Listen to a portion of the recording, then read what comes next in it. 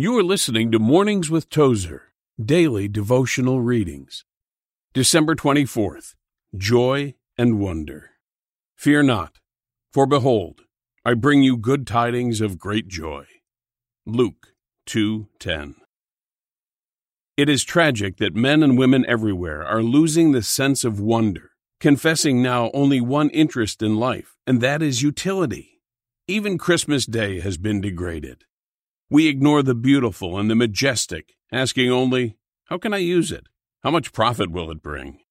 The believing children of God once upon a time saw God in everything. They were enraptured with everything before them. There was no common hill. They were all the hills of God. There was no common cloud. They were the chariots of God. They saw God in everything. In our day, we never look up in happy surprise. But let me tell you that it has been a never-failing delight throughout my years to watch little children on Christmas morning. The gifts may be humble, but the child's burst of spontaneous delight and wonder is genuine and rewarding.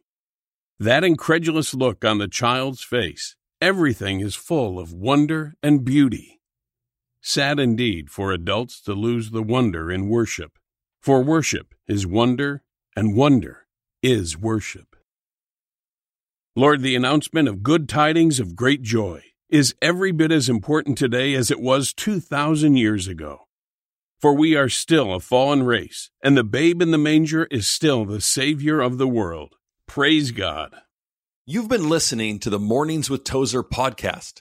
To receive a free 4-week devotional, visit awtozer.com.